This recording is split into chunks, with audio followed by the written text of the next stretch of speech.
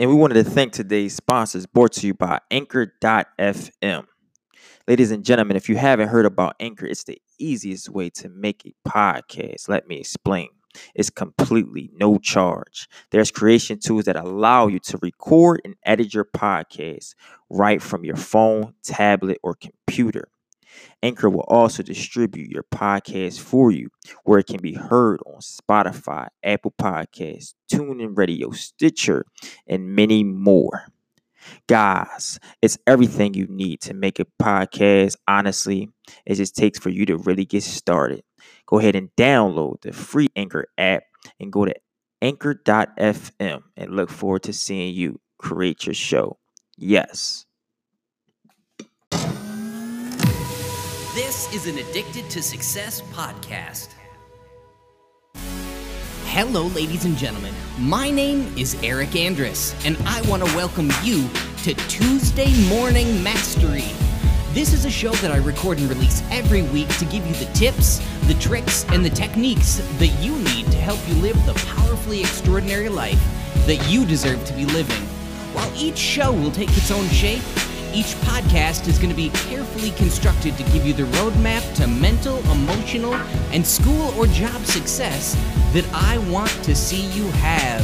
So without further ado, let's sit back, let's relax, and let's become masters of our own lives. Good morning, good afternoon, or good evening, ladies and gentlemen, whenever you are joining me. I am so glad that you're here. I'm so thankful that you and I can connect and commune on these higher ideas. And I'm so humbly blessed that you would take the time out of your busy day, out of your busy schedule to listen. As always, my name is Eric Andrus, and this is Tuesday Morning Mastery, a podcast that I record and release each and every single week to give you the tips, the tricks, and the techniques that you need to live the masterful life that I believe that you deserve to be living. Today, I want to talk to you about a topic that a lot of my young scholars, a lot of the young people, a lot of the high school kids that I interact with on a daily basis really struggle with. And that's the idea that we need to embrace the mindset that success is a marathon, not a sprint. But to really tell you how I found myself embracing that idea, I need to back up a couple of years. Because my journey started kneeling on the floor of a guidance counselor's office in college. For those of you that have been longtime listeners of the show, you know that when I was 19 years old, I tried to take my own life in the bathroom stall of the dorm in my college. Thankfully, I failed, but a couple of days later, I found myself there on that floor. I was kneeling on that floor because I was literally begging this guidance counselor to put in a good word for me so that I could stay in that school, so that I could continue going to the institution where I really found the only sense of comfortability, the only sense of family, the only sense of self that I knew at that time. I was still lost. I was still hopeless. I was still heartbroken. But at least there was that. And he said to me, you know, Eric, you let a lot of people down. You made a lot of people scared. You made a lot of people angry. But I think the way you could stay here is if you start to see a therapist. I was ready to agree to that contingency just so that I could continue to go to school there. A couple of days after that, I found myself in that therapist's office in one of those big comfy leather chairs, and that therapist began to talk at me. I say talk at me because I was not internalizing his positive platitudes. I was not taking in anything that he was saying to me. I tried a different therapist a couple of weeks later and a different one a few weeks later after that. I continued that succession of therapists until I graduated because I was always looking for the quicker fix. I was always looking to turn the dial 180 degrees. I was always looking to flip on that light switch and just be better. I had not yet taken on the idea that success comes one step in front of the other, that success is a marathon, not a sprint. It wasn't until I decided that I was tired of being sad. I looked around me in my early 20s, and I started to see friends of mine, people that I cared about, people that were loved ones to me, start to find the jobs that gave them real purpose in their life, start to find significant others that completed them, start to have kids, start to buy homes. And I was still alone. I was still working an hourly job with no real prospects for advancement. I spent my evenings in the dark. I spent my late nights abusing substances and living in this destructive mindset. I got as low as I could go. I hit that rock bottom and I set up camp there.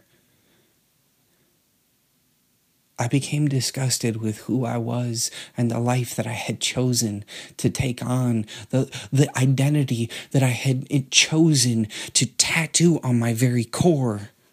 I became disgusted with it. And so I decided I would do anything to be better. I would do anything to not feel like this anymore. I would do anything to just get out of the shackles that this life had seemingly wrapped around me and anchored me to that rock bottom. It didn't matter how small of a step it would be, at least it would be a step. And so I started reading. I started picking up books. Les Brown. I started picking up Tony Robbins. I started picking up Buddhist texts about meditation and finding your center. I started picking up Christian texts about learning how to humble yourself before something larger.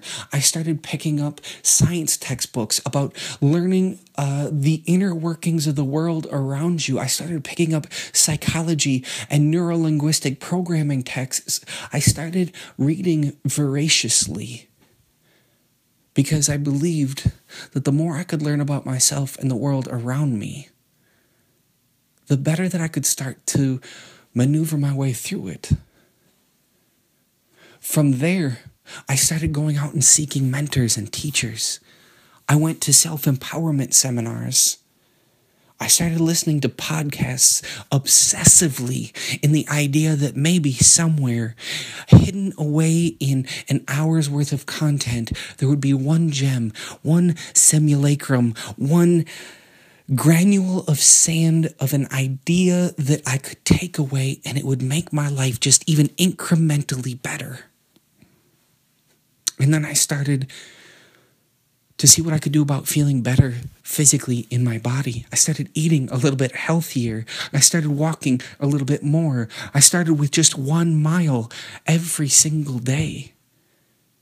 And I started to feel a little bit more vital because I couldn't get worse. I couldn't look in the mirror and see anything that I was more disgusted with than I was then. So it could only get better.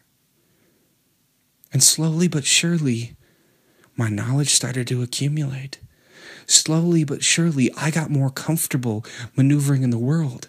Slowly but surely, I started to see my waistline come in, my jawline get a little bit more clear, my eyes get a little brighter, and I started to feel a little bit more like a person of worth.